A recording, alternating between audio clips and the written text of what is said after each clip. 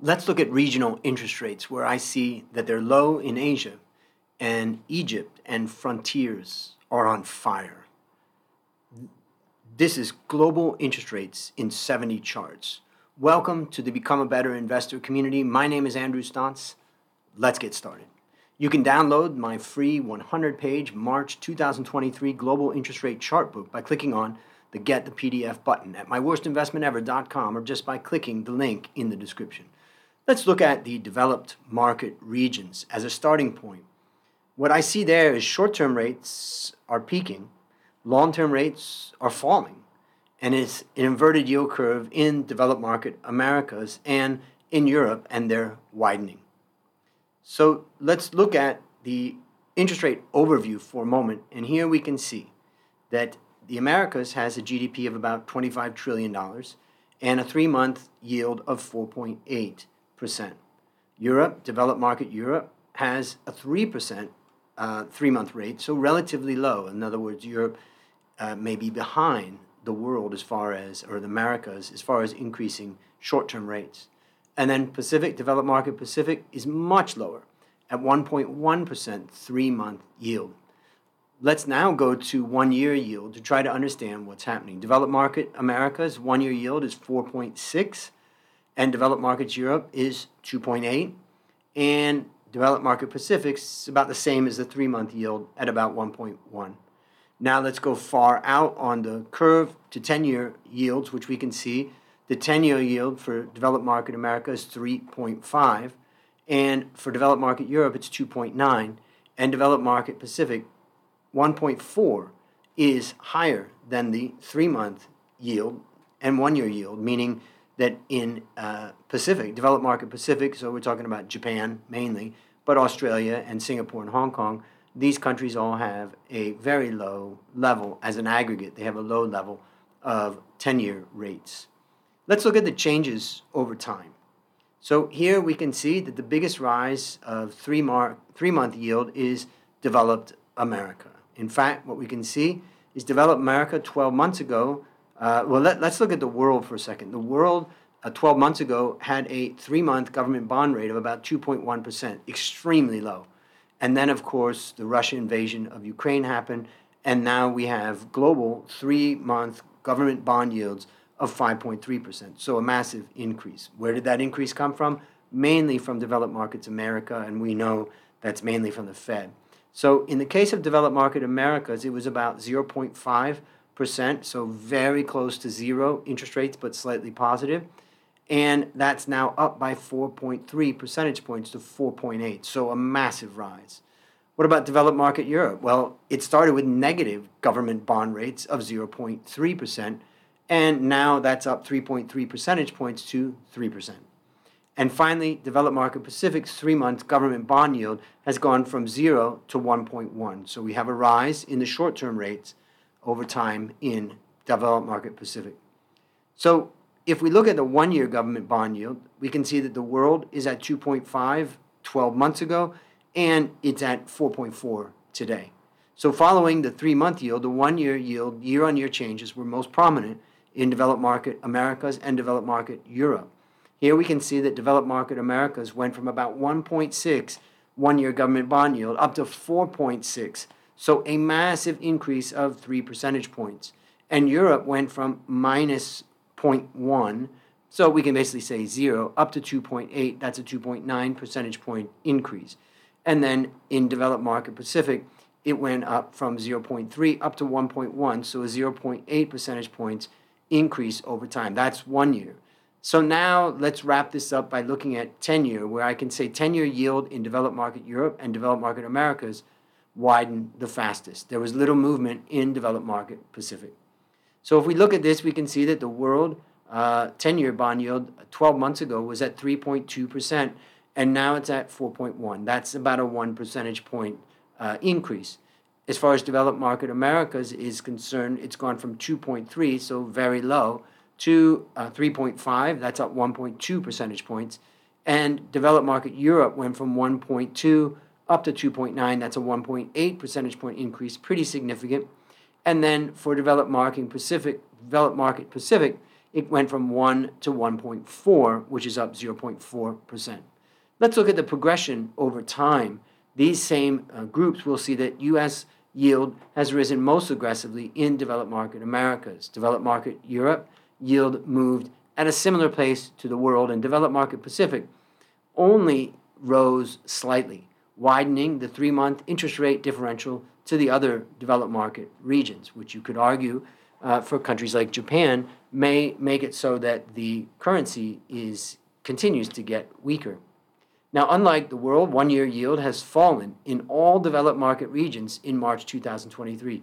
This is an important point. What this is telling us is that the market is no longer expecting that they need to be compensated with higher rates. So they've actually lowered what they need to be paid for one-year rates. Why would they lower that? For one reason they lower it is because they think that the Fed has controlled inflation and therefore they don't need as high of an inflation premium. And the second reason why they may have lowered it is because they think, oh, maybe we're going into a recession. And if that's the case, then basically the economy is going to grow and the real growth in the economy is going to be very slow, and therefore bond yields will be lower.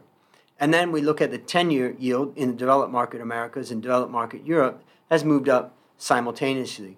But in developed market Pacific, the 10-year yield has stayed almost flat. And in fact, again, for all of the different regions in developed markets, it has fallen in March 2023 versus February. So now let's look at the yield curve for the developed market regions. What we can see is developed market America's yield curve has inverted the most among all the developed market regions. Let's start by looking at March 2022. So a year ago, we saw that 10-year rates were at 2.3 and 3-year rates were at 0.5. That means a normal yield curve with a gap of about 1.8%. Now, let's move forward to February of 2023, and we can see that that gap has widened and moved negative, has inverted by 1%. And if we now look at the period of March 2023, we can see it's even more of an inversion of 1.3% negative. In developed market Europe, what we can see is the yield curve just started to invert in March, but just by a tiny bit. As what's happening is that interest rates are coming down for long-term rates, and that's what's causing that inversion. And developed market Pacific sees flattening yield curve over the past 12 months, but remains positive. So we can see that developed market Pacific is still a normal yield curve.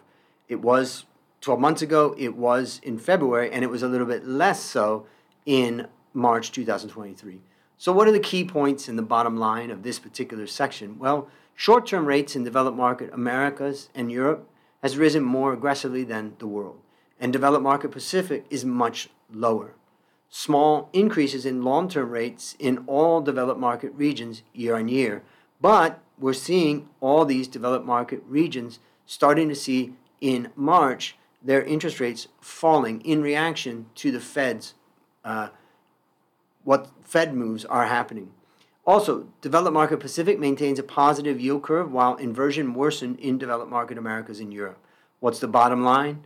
Short-term rates about to peak. Long-term rates are falling. Inverted yield curves in developed market Americas and Europe has widened. Remember, you can download my free 100-page March 2023 global interest rate chart book where you get hundreds of pages of charts by clicking on the Get the PDF button at myworstinvestmentever.com or by clicking the link in the description. Now let's go into the second part of what I wanted to talk about, which was emerging market regions.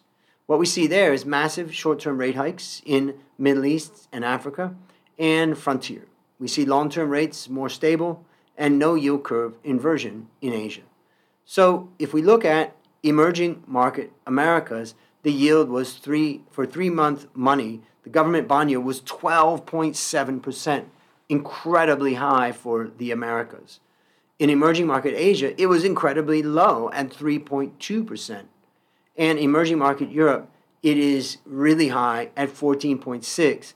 And really where it gets terrifying is what's happening in Middle East and Africa, where we can see it's 52.7% for 3-month money. And then frontier markets are also scary, where the frontier market's average short-term 3-month interest rate or government bond yield is at 23%.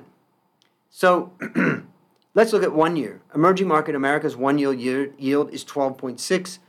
Emerging market Asia is 3.2. Europe is 9.4. Emerging markets Middle East and Africa at 23% is half of the 3-month rate. So right there we can see that the 3-month rate is being pushed up pretty strong in the Middle East and Africa. We'll see in just a bit where that's coming from. But frontier markets also come down for 1 year money down to 17.1. Where it gets really interesting is what's happening with long-term rates. So in the emerging markets, America's 10-year yield, it's at 11.2. In Asia, it's about 3.6. In Europe, it's 8.8. And emerging markets, Middle East and Africa, the 10-year yield at 15.4 is a third of the 3-month rate. And in frontier markets, 10-year yield is 11.9%. So that's half of the 1 year rate. So let's now look at the year-on-year changes. The 3-month yield has risen in all emerging market regions. It was most extreme in Middle East and Africa and frontier markets. And here what we can see is if we look at emerging markets Americas, we can see that the 3-month yield went from 9.7 up to 12.7, and that was up 3.1 percentage points. Europe, in fact, was up by just 1 percentage point, so basically flat at about 14.5%. Sorry, that's Asia. Asia's up by about 1 percentage point, and that's at about from 2.3 up to 3.2. But Europe is basically flat at about 14.5%. And emerging markets, Middle East and Africa, the 3-year yield was up 43.2 percentage points and over the last 12 months. And frontier 3-month yield was up 10.6 percentage points. The 1-year yield, well, emerging markets 1-year yield was up by 1.8, and emerging markets Asia was up by about 1 percentage point. And we can see that emerging markets Europe was down. Okay, so this is interesting. The 1-year rate is falling in emerging markets Europe. Part of the reason is because it's been up so high for a while. And what we can also see is that emerging markets Middle East and Africa is up 9.2%, going from 13.8% for 1 year government bond yield a year ago up to 23%. And frontier is up 4.3%. That's going all the way up to 17.1%. Finally, let's look at the changes that we can find in relation to 10-year government bond yields. So the 10-year yield surged in all emerging market regions except emerging market Europe. Here we can see that emerging market America's 10-year yield was up about 1 percentage point, and emerging markets America's basically flat, and emerging markets Asia is basically flat, and Europe is down by 2.7. So again, the long-term rates are coming down in Europe. Part of that is that as inflation's been coming down, the cost of energy in Europe's come down. That's bringing down expectations of inflation, and so people are less concerned. Now let's look at the progression, and here's where it gets interesting. 3-month yield has moved in different directions among the different regions, but I want to look at emerging markets, Middle East and Africa and frontier, where we saw extreme increases in their 3-month rates, mainly driven for emerging markets, Middle East and Africa, from Egypt. Now, emerging market Asia and emerging market Europe actually stayed flat over the past 12 months. So let's do a little spotlight on Egypt for a moment, and we can see that government bond yield, inflation went from 9% to 32% in 12 months. And here we can see there was a massive jump in November of the government bond yield. Well, why is that? First of all, Russia and Ukraine account for 80% of Egypt's wheat imports. And since the war, import prices have skyrocketed. But to make matters worse, there was a 50% currency devaluation in 2006 of the Egyptian pound, and another 50% since March of 2022 over the last 12 months. So a currency devaluation is brutally painful. 1-year yield in all emerging market regions is higher than the world except Asia, and that's really China. All emerging market regions have a higher long-term 10-year yield than the world, and basically there's a lot less fluctuation there. And now let's look at the yield curve. Emerging markets America's yield curve inverted slightly more than the world. But you can see the inversion, though the yield curve, yield curve inversion went from minus 1.2 to minus 1.5. So let's look at Asia, where the yield curve is the only emerging market region which didn't see an inversion of its yield curve yet. Though the yield curve has flattened over time, in March, the difference between the 10-year yield and the 3-month yield was just 0.4 percentage points. 1 year earlier, that difference stood at about 1.2 percentage points. And in emerging market Europe, the yield curve inversion is more than doubled over the past 12 months.